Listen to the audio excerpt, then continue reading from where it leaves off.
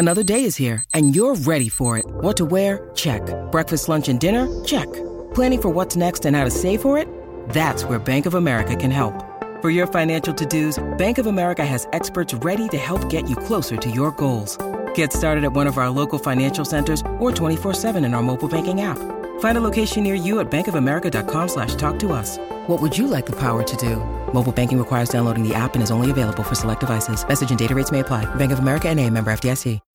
When you need mealtime inspiration, it's worth shopping Kroger, where you'll find over 30,000 mouth-watering choices that excite your inner foodie. And no matter what tasty choice you make, you'll enjoy our everyday low prices, plus extra ways to save, like digital coupons worth over $600 each week. You can also save up to $1 off per gallon at the pump with fuel points. More savings and more inspiring flavors make shopping Kroger worth it every time. Kroger, fresh for everyone. Fuel restrictions apply.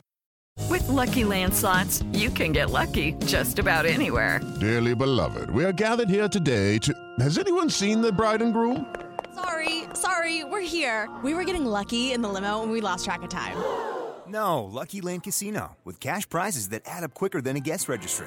In that case, I pronounce you lucky. Play for free at LuckyLandSlots.com. Daily bonuses are waiting. No purchase necessary. Void where prohibited by law. 18+. Terms and conditions apply. See website for details. Step into the world of power, loyalty, and luck. I'm gonna make him an offer he can't refuse. With family, cannolis, and spins mean everything. Now, you wanna get mixed up in the family business. Introducing The Godfather at ChumbaCasino.com. Test your luck in the shadowy world of The Godfather slot. Someday, I will call upon you to do a service for me. Play The Godfather, now at ChumbaCasino.com. Welcome to the family. No purchase necessary. VGW Group. Void where prohibited by law. 18+. Terms and conditions apply. And good day, everybody. I have episode 128 of the Talking Friars podcast. Ben Fadden, your host here. Thank you very much for joining the show tonight. Hopefully, you can enjoy this show. For any San Diego sports fans, just had a crushing loss to Creighton, first round of the NCAA tournament, March Madness. San Diego State loses in overtime. They deserved to lose that game. Man, but that sucked watching that. I mean, Trey Pulliam stepped out of bounds late, missing that layup in overtime. Matt Bradley missing the free throw that would have put him ahead with seconds to go in the regular second half and, the regular spot in the game.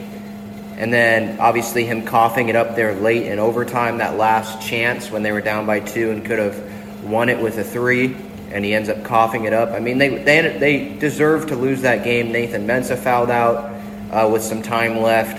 So they deserved to win that game. They were not playing fundamentally good basketball there at the end, and that just sucks. Their season's over, and the Mountain West goes 0-4 in the first day.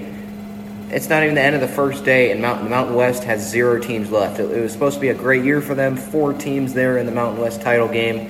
And then you have Boise State lose, you have San Diego State lose, you have Wyoming lose to Indiana in the play-in round. You have Colorado State lose. I mean, just nothing was great for the Mountain West in this tournament, but this is a Padres podcast. Again, Talking Friars. Again, welcome in for the live audience. Thank you for everyone listening on the podcast, Apple Podcasts, Spotify when this goes out. Episode 128. This is sponsored by Gaglione Bros, Cheesesteaks and Subs. You can find them in the Sports Arena in Point Loma, those 2 locations. And then April 14th at Petco Park when opening day, the home opener is against the Atlanta Braves. Matt Olson and the Atlanta Braves, they're in the upper deck serving cheesesteaks and garlic fries. They have a garlic fry stand, I believe, behind home plate, field level. And then they have their regular stand by the Bally Sports San Diego broadcast booth down the third baseline. So that is our sponsor, Gaglione Bros, famous cheesesteaks and subs. Great cheesesteaks, great fries. Go enjoy that. But this is episode 128. A lot to talk about today. Comparing the Padres and the Dodgers lineups after the Freddie Freeman edition. How A.J. Preller has handcuffed the roster. There's a lot to talk about. I mean, Jorge Soler, we'll get into that because Jorge Soler, it seems like the Padres are interested in him, and so that's a big question that I can put out to the comments here. for anyone watching over on YouTube. Are the Padres interested? Should they really be interested in Jorge Soler? Options are flying off the board, obviously. You know, Castellanos is still out there, Conforto's still out there, but Soler does provide power. But last year, in terms of their interest, I wrote about it quickly on GasLandBall.com, just a little news piece with Dave O'Brien of The Athletic. I believe he was the one that reported it, that the Padres and the Braves were the two that have been talking to Jorge Soler. And so it'll be interesting to see if those are the only two teams that stay in that whole bidding process and all of that. But as for Soler, I mean, he had a negative .3 WAR last year in 2021, so that doesn't look great. But at the same time, there was no DH in the National League last year.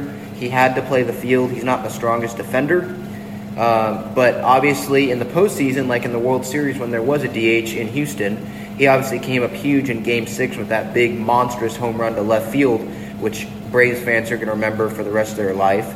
And just imagining that being at Petco Park instead of Minute Maid Park and him smashing that ball onto the Western Metal Building is definitely a sight that you'd want to see. It's just a matter of how much are they willing to pay to go for him, and if they want to commit to him as the sole DH now that Tatis is hurt and you don't know if it might be better for him to be the DH when he comes back. And obviously, even though Soler did hit 27 home runs last year with the Braves and Kansas City combined in the regular season, it's still a worthy question in my mind to ask if you still want to give him whatever it's going to be, $12 million a year, or whatever the offer will be. Are you willing to step up and give that much money when in the future you've already stated, according to reports, that you want to have that position to be more flexible? And obviously with the Tatis injury is definitely a factor, I think. And Jorge Soler, I know, like I mentioned, the 27 home runs, but let's be fair. Let's be real here. He is not the same player offensive-wise, power-wise that Nelson Cruz is. And I'd be happy with getting Soler, but I don't know if I'd be as happy if we have to overpay for him on a 1 year, or if you have to give him 2 years or something. I don't know if I'd want to do that. Now, is Jorge Soler a better option than Jorge Alfaro as the DH, which is pretty much what it is right now? I'd argue that yes. But at the same time, I wouldn't want to give him multiple years. And you do wonder what if the Padres would want to have him, like I mentioned earlier, would they want him to be that DH every single day?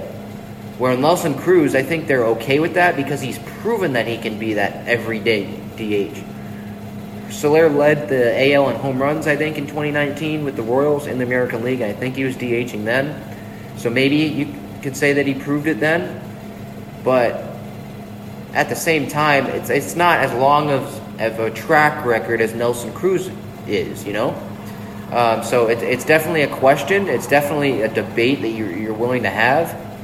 And I think that the Padres front offices obviously already had, I think, if they are even in the discussions for Jorge Soler, which is obviously what they are.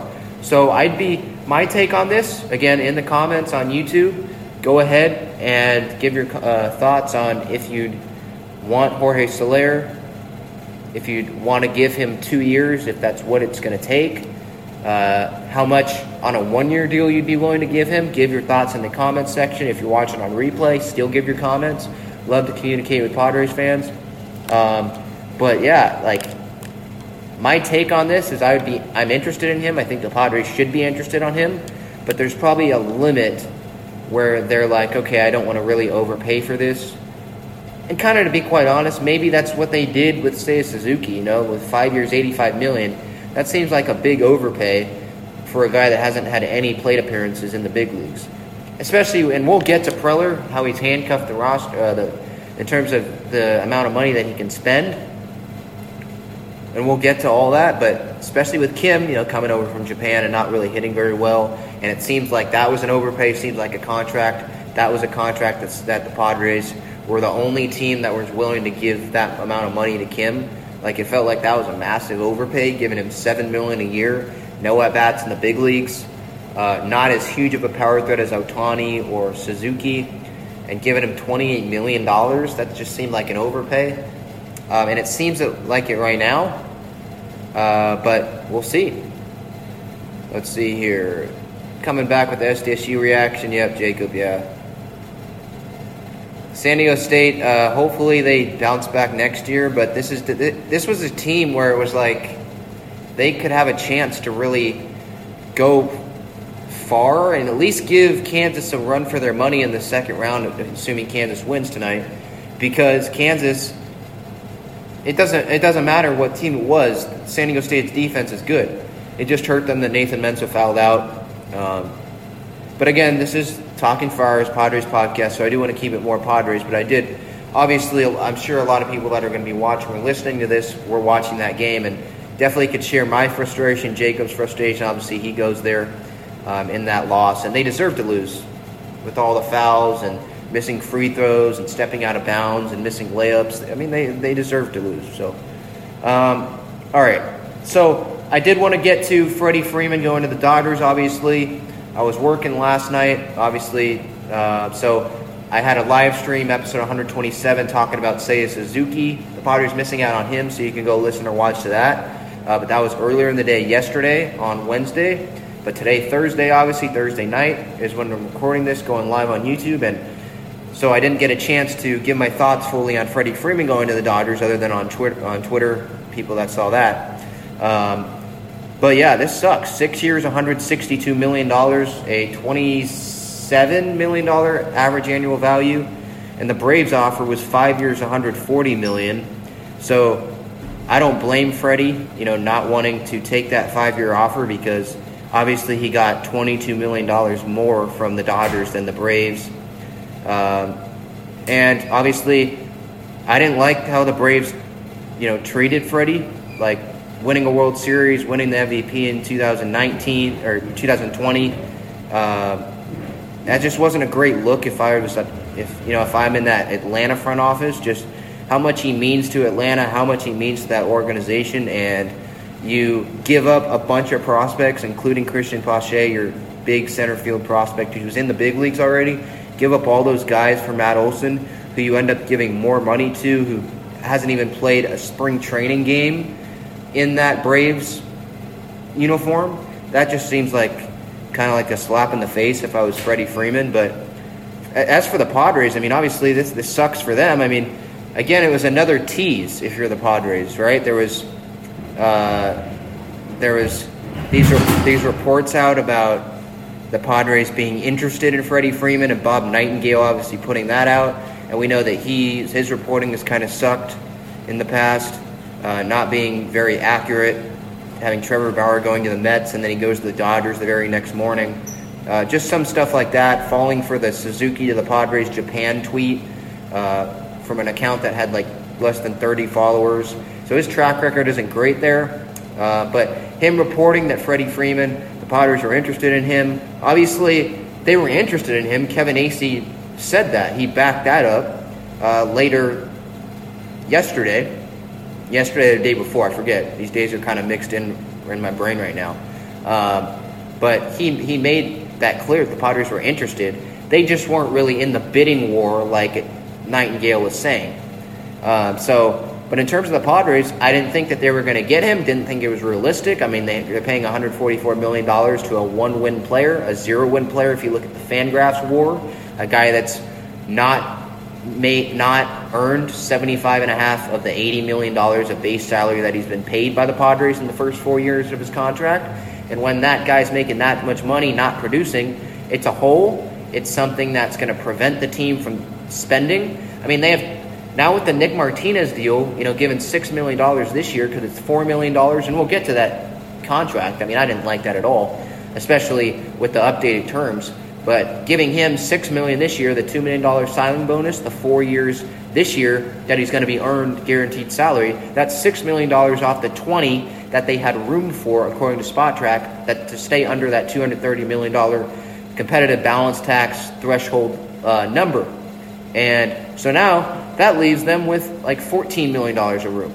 So Freddie Freeman making $27 million a year from the Dodgers, that's $13 million over what the Padres luxury tax space would have been. So while Freddie Freeman's a great player and all that, I don't think they like I don't think they really like that proposition of Freddie playing. They liked it playing first, but I didn't think they liked Hosmer being a full-time DH. That's not appealing to them, I don't think.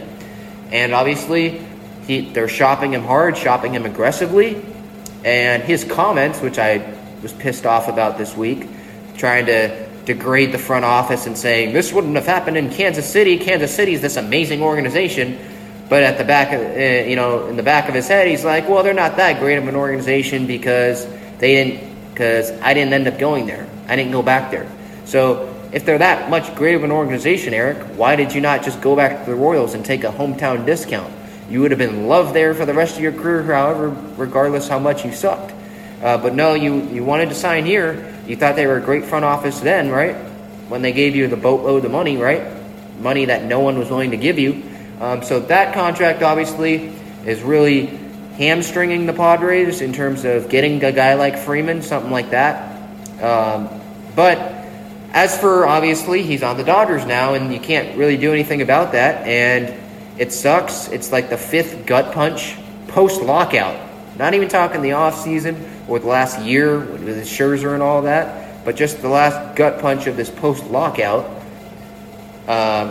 Suzuki to the Cubs, obviously, coming to Petco Park and all that, and thought that, the Padres were really going to be interested in him. He goes to the Cubs. Mark Feinsand reporting that Nelson Cruz was going to be deciding between the Padres and Dodgers, and then he doesn't go to either of them. So they lose out on 30 home runs there. And then Chris Bryant, there was some rumored interest from John Heyman that he was talking about with Chris Bryant. He ends up going to the Rockies in a deal.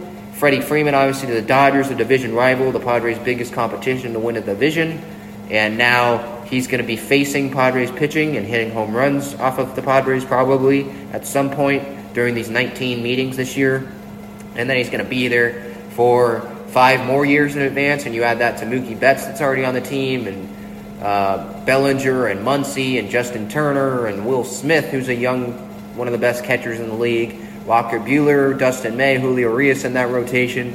It just stinks. Again, this is like 5 gut punches in terms of, the Tatis injury, I didn't even mention that. His wrist injury was obviously probably the biggest one.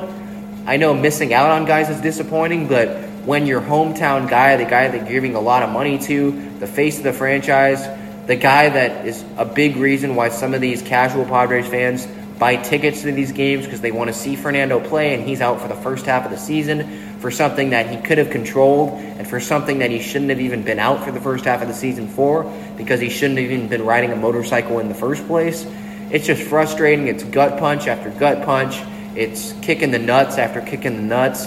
And frankly, I'm pretty tired of it right now, and I think that a lot of Padres fans are. And I applaud the people like Ben Higgins on Ben and Woods 97.3 The Fan that are like all optimistic, and they're trying to play the optimistic viewpoint because there's still guys available like Nick Castellanos and Michael Conforto, and there's still guys available. The season hasn't started. The first spring training game hasn't even started yet. That's tomorrow at 1 o'clock Pacific time against the Mariners in Arizona, so with Gore on the mound. So you can still, I guess, try to spin it optimistically, but it's hard to spin it optimistically when you're not just looking at the things cut and dry. You're looking at it from the viewpoint that it looked like we were so close to getting Nelson Cruz and we didn't get him. It looked like we were so close to getting Seiya Suzuki and we didn't get him. It looked like the Padres had some level of interest in Freddie Freeman. We didn't get him. It looked like the Padres had some interest in Chris Bryant. We didn't get him. It looks like Castellanos, the Padres were interested in somewhat in him before the lockout, and now John Morosi is reporting that the Phillies and Marlins are the ones making pushes for him.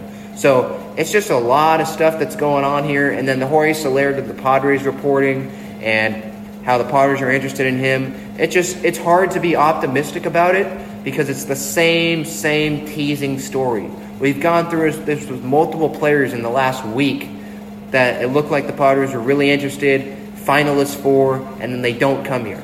The narrative that people don't want to come to San Diego. I don't want to believe that narrative that players don't want to come to the Padres. But it's just reality. There's no one that's coming to the Padres. The only guy that's come to the Padres is Nick Martinez, and he's fighting for the 5th spot in the rotation, so that's not a big splashy move for casual fans. And at the same time, that one move that they made post-lockout with, like what I'm mentioning, Nick Martinez, is it was an overpay. I mean, this contract, it sucks, you know?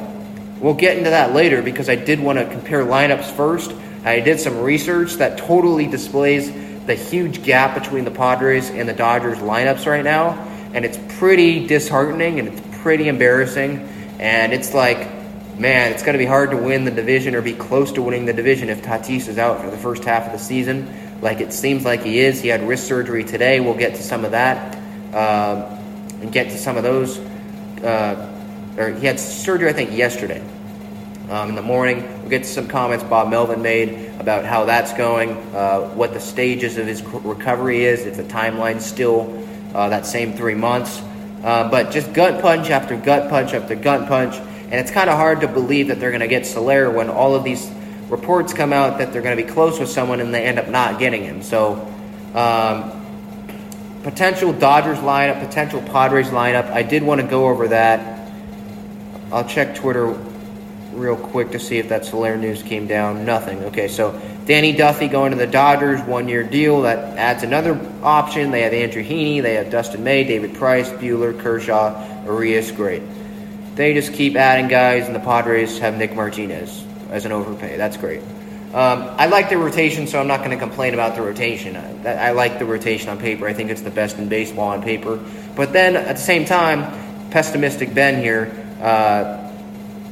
putting a rotation on paper, the best rotation in baseball, that means absolutely nothing, as we saw last year. So, look, Freeman to the Dodgers stinks, and now you add Freddie Freeman to a Dodgers lineup, and the projected Dodgers lineup now, according to MLB Network, Mookie Betts, right field leading off, Trey Turner, shortstop hitting second, Freddie Freeman at first, Will Smith, one of the best young catchers in baseball, hitting fourth, Max Muncy hitting fifth, second base, Justin Turner, third base, Cody Bellinger, center field, Chris Taylor hitting eighth in left field, A.J. Pollock, DH is what they slot him at in the ninth hole. I mean, Chris Taylor, didn't they give him $64 million this offseason? And he's hitting eighth. That just shows how much versatility they have. And this whole DH thing, too. Like the Padres right now, like Jorge Alfaro is probably the DH. The Dodgers they could have 9 guys be the DH out of all those 9 position players right there. All those guys are capable of being DHs because they're all pretty good hitters. I mean, A.J. Pollock, isn't he a former All-Star? Batting 9th in this projected lineup. And so that lineup of Betts, Turner, Freeman, Smith, Muncy, Turner, Bellinger, Taylor, Pollock, their 2021, I looked this up, their 2021 total WAR last year, according to Baseball Reference, all 9 dives, was 31.7 wins. In comparison, the Padres lineup right now, the current Padres lineup as it stands, Grisham, Cronenworth, Manny, Myers, Hosmer, Alfaro, DH, Profar in left, Nola, catcher, Kim batting 9th, shortstop. That's just the 9 names, not in any particular order. Their WAR last year in total, 17.5. That's a 14.2 win difference between the Dodgers' 2021 WAR and the Padres' 2021 total WAR. And so that's a huge gap.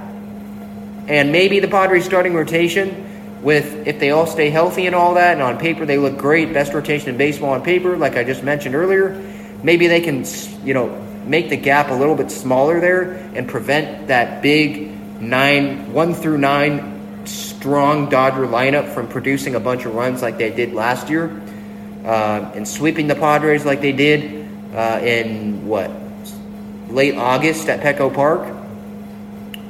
Maybe that's a bright side of this, but the Padres lineup right now doesn't compare at all with the Dodgers lineup. And this Padres lineup, obviously, what I'm talking about is them without Tatis. And I would put Grisham probably leading off, and Cronenworth and Manny, and then after that, I mean, there's a drop-off. I mean, I want to believe Myers. I love Myers. He might be my favorite player on the team. I like Paddock, too, for anyone that knows me personally. But after that, I mean, it's Hosmer, Alfaro, Profar, Nola, Kim. I mean, Kim, his WAR was because of his defense last year. Nola can't really stay healthy. Profar, he doesn't really have power. Puts together good at-bats, but not a whole lot else. Not great defensively in left field. Alfaro, they're banking on what he did in 2019 when that was a while ago. Hosmer obviously hasn't earned his contract anywhere near that and never will unless he produces somehow big in the postseason and leads into a World Series or something. So after Grisham, and even Grisham, like he had a down year last year, he had over 3 wins WAR. So I think he's going to bounce back as well. I think Will and Grisham are good bounce back candidates. But after Grisham, Cronenworth, and Manny, and then if you want to put Myers in there after that, the bottom half of the lineup is a big drop-off in my opinion. And then the bottom half of the lineup for the Dodgers is Max Muncy, who's participated in home run derbies and he's former All-Star, Justin Turner, Cody Bellinger, Chris Taylor, A.J. Pollock. Those are huge names. Guys that actually have real positions in the field. You know? And so that's a little bit discouraging. And again, from the Padres' current lineup without Tatis and the Dodgers' current lineup with Freeman, that's a 14.2 win difference, with obviously the Dodgers being 14.2 wins above from the 2021 WAR total. So that's discouraging, very discouraging. And I did that research earlier this morning, and I thought, to be quite honest, I thought it was actually going to be a bigger gap than that, because I guess I wasn't factoring in Kim's great defensive year last year, and Grisham, I didn't think Grisham was going to be an over 3-win player. It seemed like he did take a big step back last year. But, hey, I mean, I guess that means that if he has a bounce-back year, he could be a 5-win player this year or something like that. So that's definitely discouraging. And so Freddie Freeman obviously is another big gut punch for the San Diego Padres because they're going to have to play him. You know, and then you have Chris Bryant in division to the Rockies. You have Nelson Cruz going to the Nationals. Obviously, good thing he's not with the Dodgers. I mean, I guess that's a silver lining. But you have Suzuki not coming here. Tatis, your best player, out. It sucks. But now, we got past that. I do want to move on to the Nick Martinez deal, which was announced yesterday. Obviously, I was working, so I did not have... I was not going live last night. I went live in the morning yesterday. And Gil, by the way, in the comments here, Nomar Mazara and Jorge Oña, I have faith in either one. They're sleepers. I guess you can have faith in them. Jorge Oña, I don't. Nomar Mazara, maybe a little bit, but his batting average sucked last year. And I know batting average isn't that big, but even then, he just was not good. He's not the same breakout player that he was in Texas. But getting back to that Nick Martinez deal, 4 years, $25.5 million. Before the lockout, it was supposed to be 4 years, $20 million. So even then I was like, really? Giving $20 million to Nick Martinez, a guy who hasn't pitched in the big leagues in a few years, coming over from Japan? Okay, he had an ERA under 2, but that's not in the big leagues, you know? And that's another contract like Kim and Profar that what other team? I'd love to know what other team was giving Nick Martinez $25.5 million. What team was going to give him $20 million? It seemed like he was agreeing to a $20 million deal before the lockout, so no other team was giving him that much money. And so then they increased it by $5.5 million post-lockout. Couldn't that money be spent better elsewhere? I mean, giving him a $2 million signing bonus and then $4 million this year, and then it's extremely player-friendly. This guy's the 5th. He's not even guaranteed the 5th starter rotation spot. He's probably going to get it because they want to try to justify the contract, but I think Chris Paddock has the upper hand in terms of current Padres. You know, I know Martinez is one now, but before Martinez, I think Paddock had the upper hand. And Kevin Acee, I think, said that this week on Extra. But Martinez doesn't have the 5th spot totally, filled up right now. It's not guaranteed that he has that 5th spot in the rotation. So what if he sucks in spring training, and what if Paddock pitches well? And maybe that's good, right? You want Paddock to pitch well and all that. But then what are you doing with Martinez? You're paying him $6 million this year, including with the signing bonus. Are you going to put him in the bullpen when he's not used to being a bullpen arm? He was starting overseas. You're going to put him there? So, look, 4 years, $25.5 million. It seems like an overpay. And this is a pro player deal. I understand it being a pro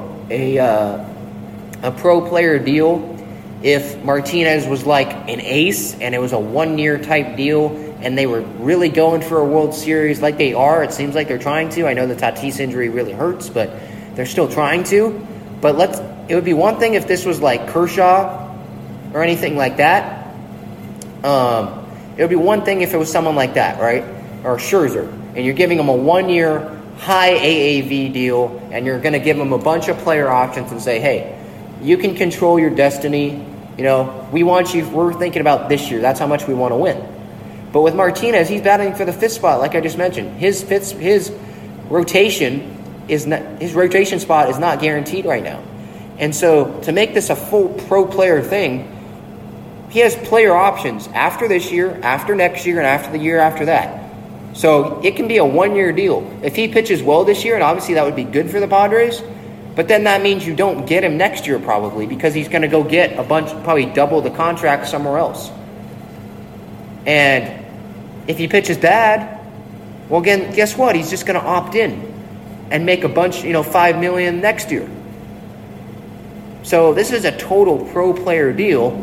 And maybe I get that Preller has all the scouts and they have all the advanced numbers and they know more than we do. But at the same time, was this really a needed move? Was this a needed move? That's my question. Last year, going, with the Musgrove edition, I was like, I don't know if this is a needed move, but I thought, looking back on it, I thought it was a more needed move than this move. Because Paddock was 3-starter before Musgrove got here last year, and Clevenger was hurt, so he wasn't an option. So it was a two-man horse race at the top with Darvish, Snell, and then Musgrove came. And so I was like, okay, he's going to be the 3-starter. Okay, maybe, yeah, it probably is a needed move. But with Martinez, is it really a needed move? They have Morihone. I know he's on the 60-day IL, which I don't get, but they did that to make room for Martinez. But they had Morihone. Weathers can piggyback with Lamet. That's an option. Yeah, Daniel, you just made that comment. That's an option. They have Gore, who just touched 99. He's starting tomorrow in the spring training game. So we'll see how he looks there. But I don't know if this was so much needed. And I might be on Frozen Cold Takes, whatever that account is on Twitter. 6 months from now when Martinez, wins he wins all these games and he's pitching 6 innings or whatever. But I just don't really see that happening right now. And it's just that move didn't feel like it was really needed. When you have a bunch of options in Lamet and Weathers and Gore maybe even, and Paddock and Weathers, you have options at the back just to compete for that 5 spot.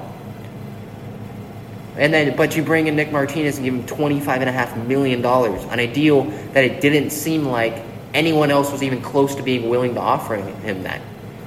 Props to Nick Martinez's agent, I guess. But that just feels like a severe overpay. And these deals, and I guess that's where we can move to right now with these deals that Preller's made and how that's really hamstrung the Padres. He's made multiple deals in these last few years with players that aren't star players, by the way, that other teams, if you ask them and give a lie detector test, other teams probably said, no. There's no way we are going to give that much money to this player, Johnny Cage asks, who is Nick Martinez? Exactly.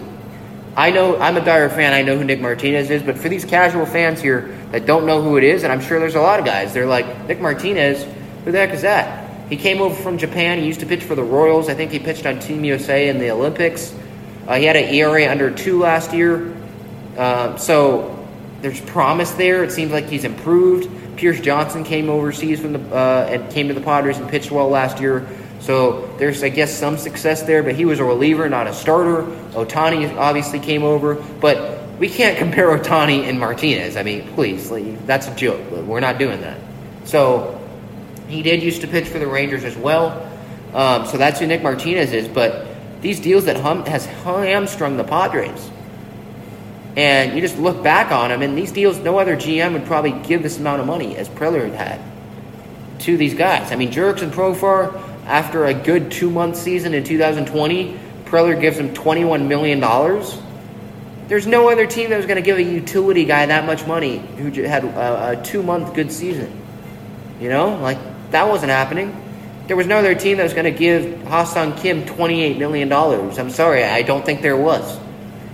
And maybe they were willing to give him $7 million a year, but they weren't going to give him 4 years on a guy that hasn't pitched or played in the big leagues, These contracts. So, and then you add in the Hosmer, obviously $18 million on the luxury tax this year. Profar, $7 million this year on the luxury tax. Ha-Seong Kim, $7 million this year on the luxury tax. Nick Martinez, $6.3 million this year on the luxury tax because of, obviously, the signing bonus. And then Drew Pomerantz is another one, $8.5 million this year. He gave him that big, 3-year, 4-year deal in free agency. And he hasn't stayed healthy. Didn't stay healthy last year, had that flexor tendon surgery. And he hasn't even gotten on a mound yet. From reports that I saw from Bob Elwin today, we're getting to some of his comments in a little bit. But that $18 million from Hosmer, $7 million Profar, $7 Kim, $6.3 million Martinez, $8.5 million Pomerantz. That totals to $46.8 million in luxury tax this year from 5 players who are overpaid, from what it seems, and from guys that aren't contributing a lot to the team. Over $46 million. That $46 million, and I know that you could say, well, Ben, look, Hosmer's already on the books. You can't make that big of a deal about that. But like Profar, what if we even just took that $7 million down and that contract was like $4 million? And same with Kim. That's $6 million there. And so going in, they'd have $26 million of room before the Nick Martinez deal. And so they'd still have $20 million of room instead of now $14 million before the $230 million luxury tax value threshold. So it's just these little things that I think probably fans don't really think about. But I mean, that's $46.8 million of room for guys that are being overpaid this year.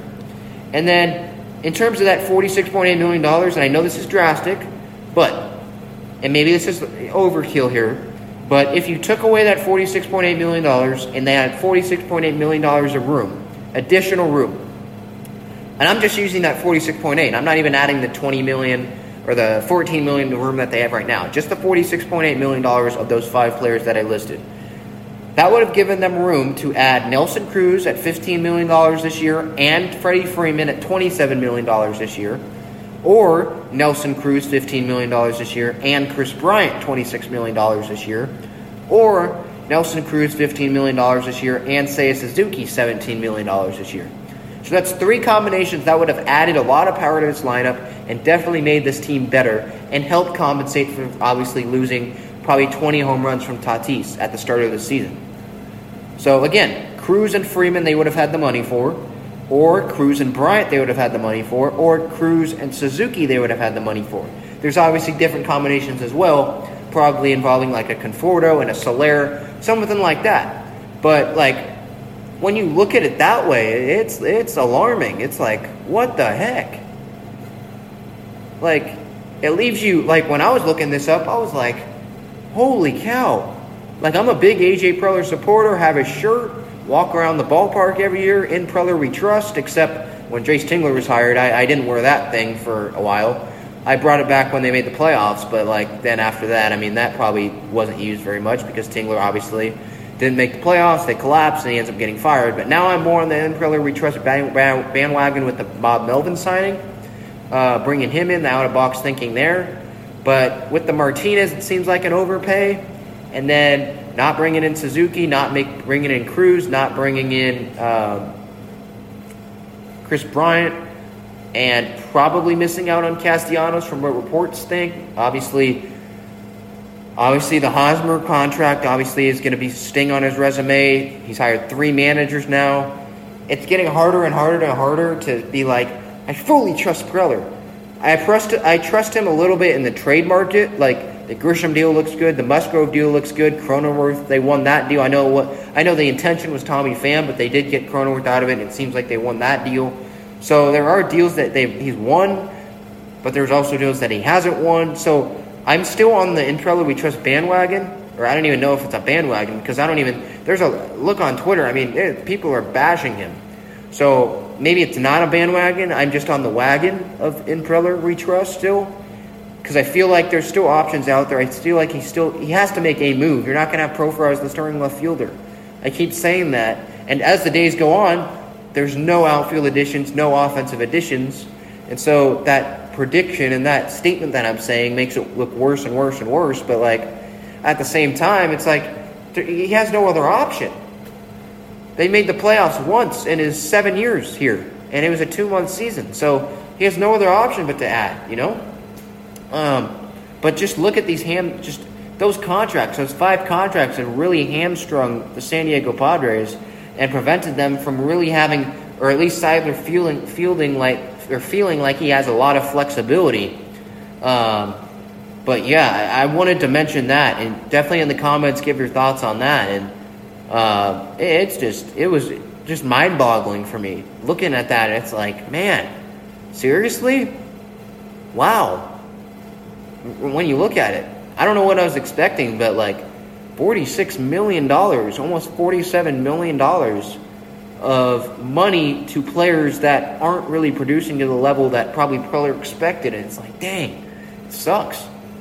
But, I mean, available free agent outfielders and DHs, according to Spotrac earlier today, again, they have $14 million about in luxury tax room before the $230 million threshold. And whenever if they do go over that, then Seidler will have to pay a 30% tax because they went over it last year. He's going to have to pay a 30% tax of how many $1 million they go over that $230 million number.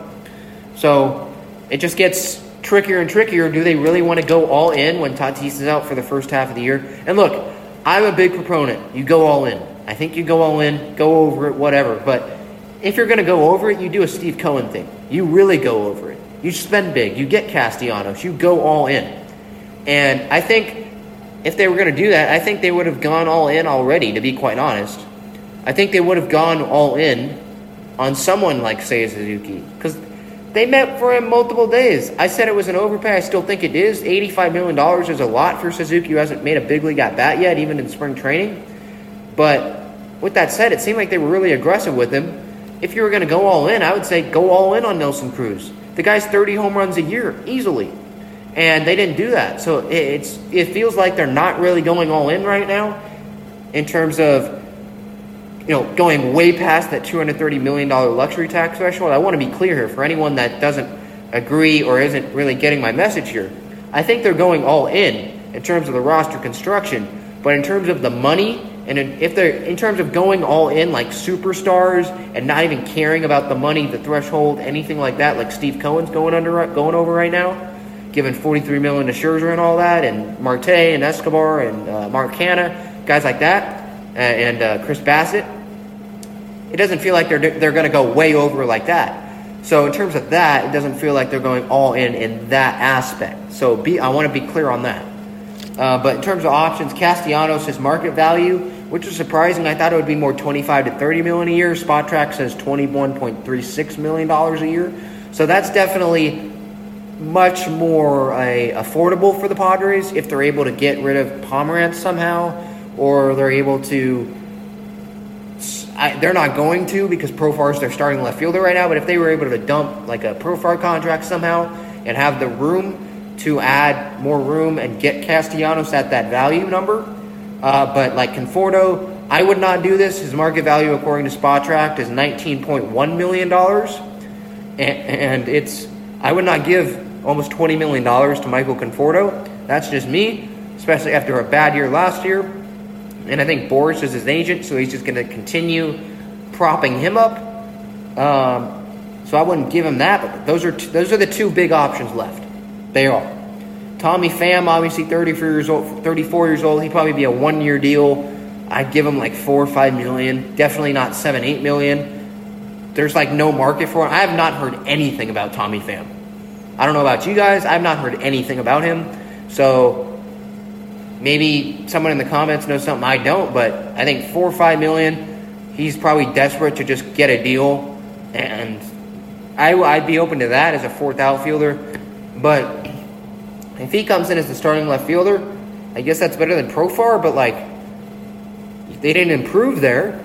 Now, if he has a better year, maybe they improve, but in terms of additions, going into the season, they did not improve there. That's just staying stagnant. And then actually, if you take into account, they got worse because you take 20-plus home runs in the first half of the season from Tatis out of the lineup. They actually got worse offensively. So they didn't get better. They didn't stay pat. They didn't stay the same because they lost Tatis.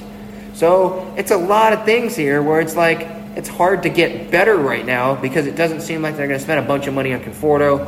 It doesn't seem like they should spend a bunch of money on Castellanos, but like they also at the same time should because they're missing on. They're just missing out on a bunch of guys. But he's another option, fam. Kevin Pillar's not power, but he's out there. Brett Gardner, he's out there. That's probably not an option because he probably wants to retire or be back with the Yankees. Jorge Soler's out there, obviously. We talked about him. 27 home runs last year. Big postseason here in Game 6 of the World Series for the Braves last year in Houston. He's 30. So the three viable options, I think, for Castellanos, Conforto, Pham, Soler. I think Conforto's an option if his value is lower. I think Castellanos is an option, even though the Phillies and the Marlins seem like the two teams, according to JP Morosi, that are going after him. Soler is an option. Padres, Braves are interested. But again, like I mentioned, it's hard to believe that the Padres are going to get him because there's been multiple reports where the Padres are very interested in this guy. The other guy seems very interested in them, and they still don't end up getting him. So it's just hard to be optimistic right now. Albert Pujols is 42 years old. And from what reports I've seen, they're not really interested in him. And I would be hesitant there as well. He's slow as heck. Anyone that saw on Twitter that minor league or independent league game where that tall guy standing on some big machine thing running to first base, really slow, and he was about to poop his pants, just very slow. That's just how it looked like it was. And I was like, this was Albert Pujols running down the line last year for the Dodgers. He's slow. He's 42. Does he have occasional pop? Yeah, but he's just not the same anymore. And Chris Davis is another guy, 34 years old. He's not even the same prime Chris Davis that was crushing home runs, 40-plus home runs for the A's when Bob Melvin was with the A's. But maybe that's an outside option with Bob Melvin maybe trying to recruit him, worst-case scenario or something. But at the same time, that wouldn't be a splashy move for me. That wouldn't be, Chris Davis. That would be intriguing because I'm a diehard fan and I know what he has done. But I think casual fans are going to be like, Chris Davis, he spells his name with a K, K-H-R-I-S. What the heck? So I don't know. I know he's 34. Obviously that's past his prime. He's not the same guy. I haven't heard anything that they're interested in him. But those are options. And as you can see from those names, their options have continued to be smaller and smaller. Correa's not an option, obviously. They're not giving him a bunch of money on a one-year deal, which would have been the only possibility when Tatis is going to come back in the middle of the year. And that money, they'd be paying more money to a Correa or a Story on a one-year deal because they'd want it to be high AAV than they would have to Freddie Freeman at $27 a year or Chris Bryant at $26 a year. So, and then it boggles my mind still that Chris Bryant to Colorado, what Colorado's thinking. So you trade away Nolan Arenado, the hometown kid or homegrown kid, everyone loves him, Gold Glove, probably a Hall of Famer, en route to the Hall of Fame as a Rocky, retiring as a Rocky, and you trade him, you give the Cardinals $50 million, you get pretty much nothing back, Austin Gomber and a bunch of nothing, and then you say, oh no, I'm going to go sign Chris Bryant, who's an older Arenado, I believe. I think he's older than Arenado. He's not as good defensively as Arenado at third base. And you're still not anywhere near contention, anywhere near the Dodgers, anywhere near the Padres, anywhere near the Giants. So it's what are you doing? You might still be a fifth-place team behind Arizona. They're making additions with Melanson and some other guys. So it's what are they really doing there? So it still boggles my mind that Chris Bryant got more money than Freddie Freeman did. Freddie Freeman's easily a way better player than Chris Bryant is, I think, at this stage. He just won a World Series. He just won MVP a couple years ago. Chris Bryant won MVP, when was that? 2016? Right? Harper, Bryce was 2015, 2016, 6 years ago. That's a long time ago. So that Rockies front office, it's Jeff Bridich left, and they still are incompetent. It's what are you doing? But those are the options. The options are getting smaller and smaller, less and less for the Padres. So Castellanos, in terms of guys I wanted to go after, it was Bryant 1, Suzuki 2, and then Castellanos of the big three outfielders. And now that Castellanos is the only guy, and it feels like they have to get him now. Because if they want to try to make up at all for the Tatis absence, and then even before Tatis got hurt, the Padres needed pop in that lineup. Even before Tatis hurt, they needed an additional guy that would hit 30, 40 home runs.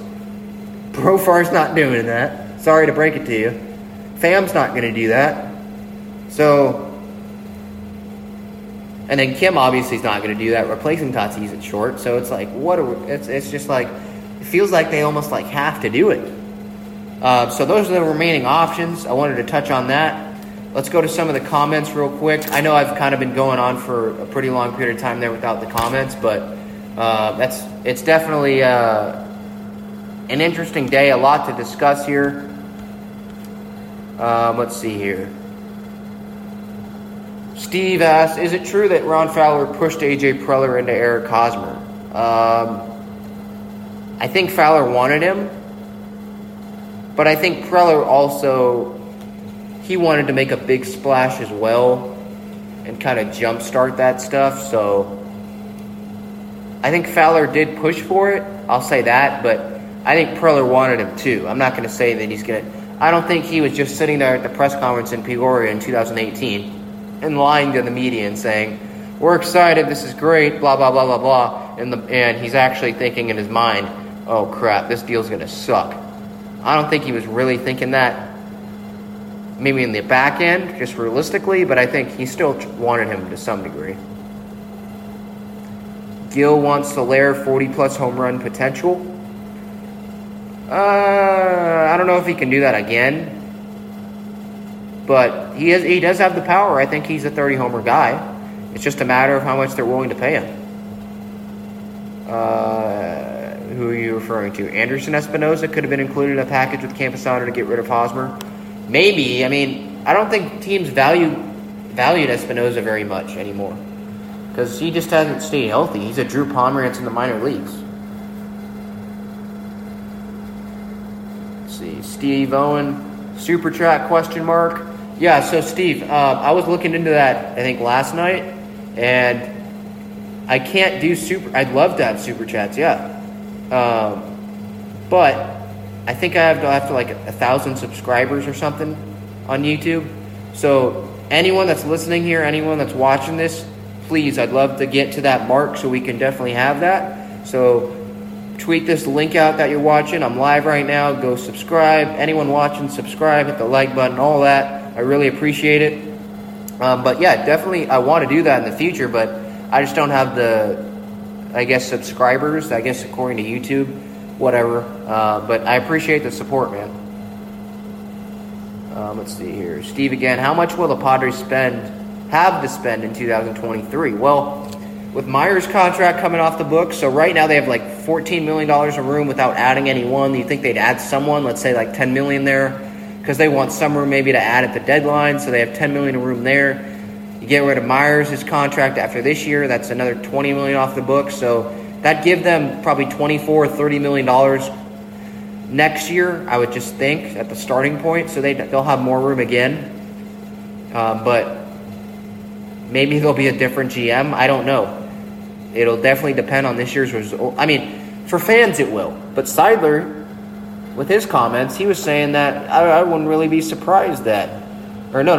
That's not what he was saying. He was saying, what was it, 2 days ago? He was saying that he doesn't feel like it's a right now we got to win mode. And I really disagreed with that. I think that was... I really disagreed with that comment. I love what he's doing. He spent money on Machado, spent money on Tatis, brought in Musgrove, brought in, approved a bunch of these big money deals, and obviously spent the money, wants to win. But at the same time, saying that you don't think it's a win now mode when you have all of these supremely talented guys, Manny in his prime, Tatis, obviously almost winning the MVP last year. When he comes back, he should be pretty strong.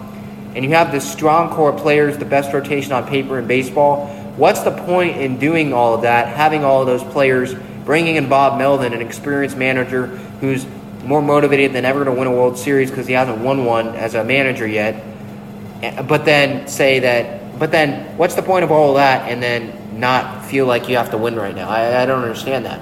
All of the talk for a while was like 2022. I was joking with my friends in high school, like 2022 World Series champs, and they were joking and all that. Some were Dodgers fans, and it's like, just trust me, 2022. And for them to say, well, now 2022's here, it's like, well, we're not really we don't feel like we have to win right now mode. I disagree with that. That doesn't really make much sense to me. Let's see here. Scrolling through the comments here. Mike says Abrams is untouchable. I agree. Especially with Olsen gone now. I like Brian Reynolds. I think he's a complete player. But you have Abrams. He can be better than Brian Reynolds, I think. He's developing power, stronger arm, poking balls over the fence now, which he wasn't able to really do, it seems like, in the past. He is fast as heck. He's getting faster as he's gaining weight. Great defender. He has 5-tool potential. And you can have him, obviously, on a rookie deal, 6 years of control when he comes up. Whether that's this year, next year, who knows? Look, this guy is being described as a smaller Tatis. And remember that last superstar, untouchable guy that Preller deemed untouchable was Tatis. And look how that happened. He's now the best player on the team. I'm not saying Abrams will be better than Tatis, but he's going to be up there. He's going to be in that core with Jake and Tatis and Manny. I think, and I firmly believe that, with Hassel in 2023, which is likely when he'll arrive. So I agree that he is untouchable, yeah.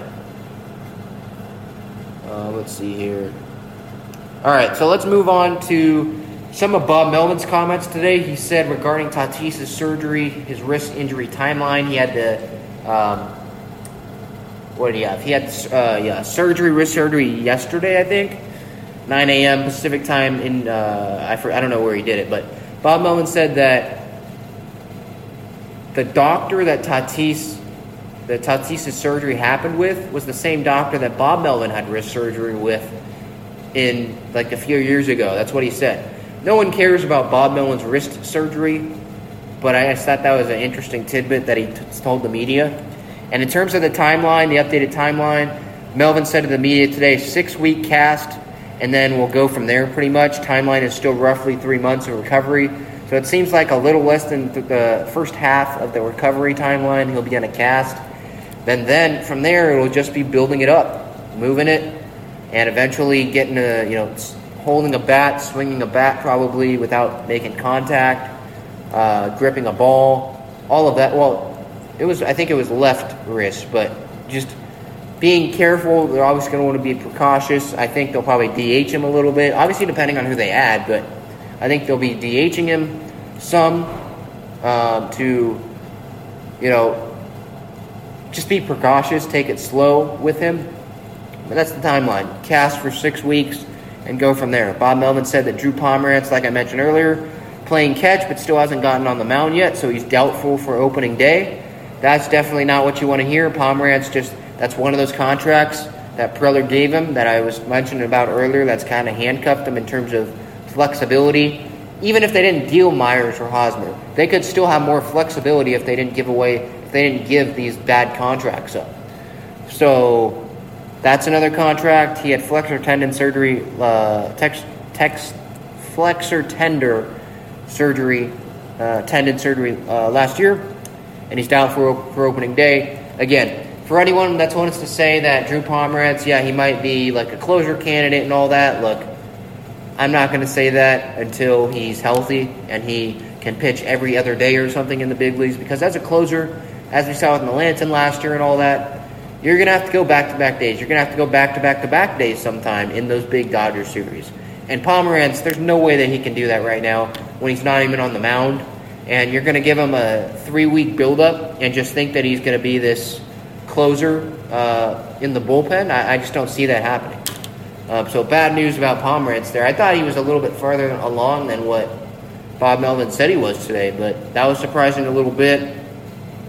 Melvin said that he's looking at Ryan Weathers as a starter. Same with Gore. while Lamet is viewed more as a reliever since Lamet's a little more seasoned as a reliever. I'd push back on that a little bit from what Melvin's saying there. Weathers pitched out of the bullpen last year. In fact, he and Lamet piggybacked each other. Weathers may have started some games while Lamet came in, but they still had bullpen-type appearances. Weathers did pitch in the bullpen last year.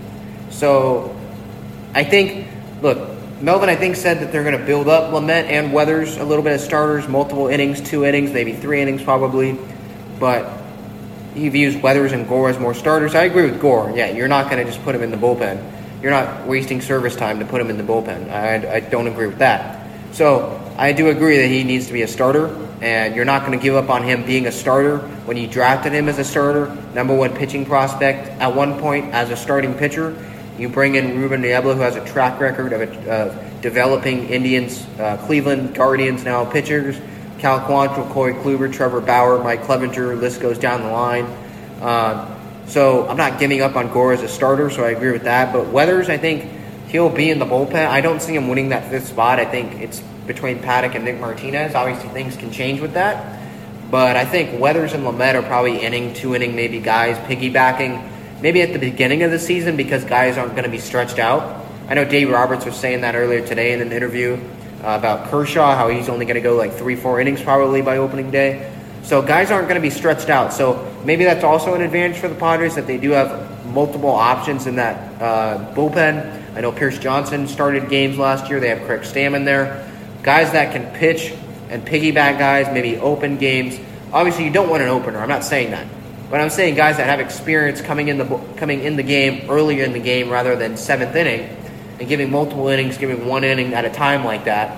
I think that can definitely help the Padres in comparison to the other teams that maybe don't have as many players with that experience because they just didn't have as much depth last year as maybe the Padres did in terms of young pitching, at least at the beginning of the year before all the S hit the fan and all the injuries happened. But that's what Melvin said. Anything else Melvin said here? Will Myers told Marty Caswell today of Extra that every hitting coach he's had, he's able to there was a trivia thing, and Myers was able to. It was a question. Myers was able to name every single hitting coach that he's had, which I guess isn't that surprising. But for me, it was more mind-boggling that what the heck? This guy had 6 hitting coaches in 8 years, including this year. 6? I mean, oh my goodness. I mean, he started off with Mark Kotsay, then had Alan Zinter, then had Matt Stairs. That worked out great. Then Johnny Washington, Jay Wash is what he likes to call him. Then East, which is what he would like to call Damian Easley, who just got fired with that Tingler regimen. And then Michael Bedard. 6 hitting coaches in 8 years. That just speaks to, obviously, the Padres missing on their hitting coach hires. And then, obviously, more of the fact that the Padres hitters just haven't performed. A hitting coach can only do so much. They're not the ones in the batter's box. They can only do so much. Kind of like the pitching coach to a degree as well.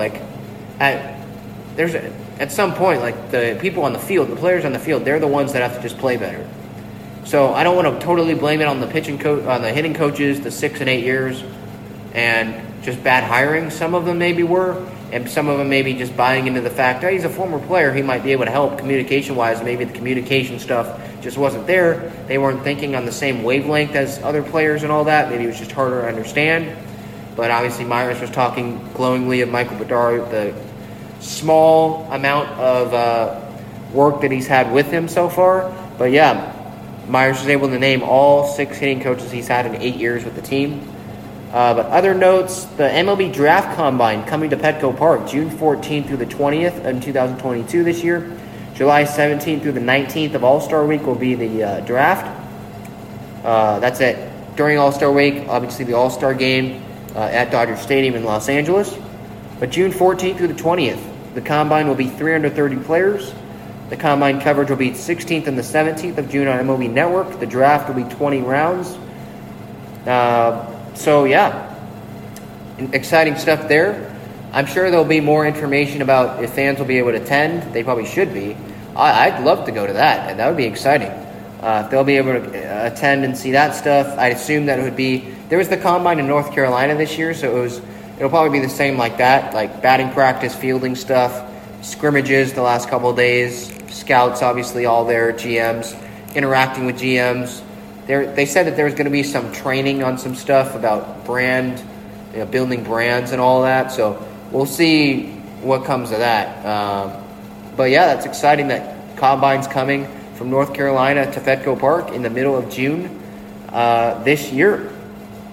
Other signings around Major League Baseball that happened this year, technically, yeah, I guess this year, happened today. We can start off the Cubs signing Jonathan Villar, 1 year, $6 million utility infielder pretty much. Good bat. Angels signed Archie Bradley, 1 year, $3.75 million. The Cardinals signed Corey Dickerson. That was an outfield option. He's obviously off the board now. 1 year, $5 million. The Mets got former Padre Travis Jankowski on a minor league deal. He obviously has no power, but that's probably just a stolen base threat. Defense first, obviously, if injuries happen. San Francisco signed Matt Boyd to a 1 year, $5.2 million deal. So their rotation looks really good right now with DeSclafani and obviously Matt Boyd and Alex Cobb. And obviously they just brought in Carlos Rodon, probably will be the opening day starter. So their rotation looks good as well. Dodgers, at least first three guys look good. Padres, first four look good. And then a big intriguing storyline is who's going to get that fifth starter spot. The Dodgers starters, Mike, they do have some real questions. I do understand that. But the top three guys, top two definitely, I think they do. Don't really have as many questions as the bottom half. I think Arias is definitely good. I think Dustin May coming off Tommy John, he'll be good. So there are question marks, if you want to make them question marks. There's question marks with every rotation, the Mets included. Is DeGrom going to stay healthy? Is Scherzer going to be healthy with age going up there? Is Bassett going to repeat what he did in the You can repeat these questions and make these questions and repeat these hypotheticals and hit the panic button on rotations and pitching staffs all you want. You can make those up on every single rotation in the league. So I agree that there's questions there, but then there's questions for the Padres rotation as well. And they have a better rotation on paper than the Dodgers do. So you can make questions all you want about it. Let's see here. I got to Matt Boyd. Michael Gibbons, reliever, went to the Cubs. Danny Duffy, like I mentioned earlier, going to the Dodgers. I think it's a 1 year deal. So that's another option as well. He used to be the ace for the Dodgers. Or not Dodgers, excuse me. Brain fart. The Royals. Obviously, that doesn't really say much. The Royals weren't great when he was there, or the ace there. But he's another back depth option as well. And that contract is more friendly than the Padres is to Nick Martinez. But, hey, maybe Preller saw something in Martinez that no one knows about. I'm not going to lie to you. It's not like I watched every Nick Martinez start. I've seen some video looking at the numbers. He was good overseas, but that's not the same as Major League Baseball. And I think giving him $5.5 million more than what they offered him that he already, it seemed like, agreed upon, and they just didn't get the paperwork in on time before the lockout, giving him an additional $5.5 million seems like an overpay. So there's a lot of questions with the rotation, any rotation in baseball. So, Mike, I get the point that you're making, but you can make questions about that, any rotation. So a lot was covered here today. Any more questions, I'll give you last chance in the comments there. Again, I'd appreciate it if you hit that subscribe button. I know some guys want some super chats in here. We got to get, I think, to 1,000 subscribers to get that to happen. So hit the subscribe button. Tell your friends about this YouTube show. I'm going to try to go live more often. And I definitely like this live interaction. I hope you guys do as well. Subscribe, Apple Podcasts, Spotify, all of that. Subscribe on YouTube as well. Hit the notifications button so you don't miss any videos, any live streams. Twitter, @TalkingFriars. Instagram, @TalkingFriars. All the updates, all the Padres updates, all the podcasts, YouTube show updates. All of that is there, perfectly there for you. So just stay tuned. I hope you guys are enjoying. There's a lot that we covered here. Freddie Freeman and the Dodgers. Obviously, a lot of gut punches. that the Padres have done post-lockout. Still haven't made any moves to improve the offense. Nick Martinez is the only move that they made, and that was an overpay in my opinion compared to what the deal was as well. Last, before we get going here, hearing we are interested in Luke Voit, possible DH. I think so. I'd be open to that, but injuries are definitely a question as well, so it's not like it's a guarantee that he'll just stay healthy and you can pencil in 30 home runs. Like, he had a good 2020, but then he got hurt last year. And the Yankees obviously are smart. They seem pretty smart. They brought back Rizzo, and they don't want Voit, it seems like. They don't believe in him. That's 2 times now that they brought in Rizzo and over, trying to just ride it out with Voit. So I think that they could get him for a smaller value than before. So I guess that's a encouraging thing if you're Preller. So I think they should be interested for the right price. Mike asks, does Jorge Soler re-sign with the Braves, or can we nab him? I think odds, the favorites are the Braves because obviously he was there, had success there, he's comfortable there. But I think the question comes down to, we saw the Braves penny pinch Freddie Freeman and they ended up getting Olsen. Are the Braves willing to give Soler as much money that the Padres are? We don't know how much money the Braves are willing to give. We don't know how much money the Padres are willing to give. So it's kind of a question mark there, but I think that's the big question. So I think they can, but that's the question. Steve asks, what kind of injuries has Voit had? I think his knee injuries are the big question. That's the big injuries that he's had so far. He had surgery, sports hernia in 2021. So those are the big injuries. The knee, I think, would be my biggest concern. So I'd be interested in him, but at the right price, and I think the price will probably be favorable for the Padres because the Yankees obviously don't want him, and they don't think he's good enough to be their first baseman. They brought in Rizzo for him in place of him. So, all right, this has been fun. Episode 128, Talking Friars podcast, sponsored by Gaglione Bros. GaglioneBros.com. Hit them up. Love all of that. Their cheesesteaks, garlic fries. Love you guys. Thank you so much for watching live, listening on podcast or on replay. Subscribe to the YouTube channel. Subscribe, download the podcast, Apple Podcasts, Spotify. Come to you maybe tomorrow if there's a deal that gets done. I do work tomorrow, but maybe tomorrow, maybe Saturday, we'll see. But until next time, this has been fun. Go Padres. Stay safe, everyone. You've been listening to the Talking Friars podcast and YouTube show. Ben Fadden signing off. See ya.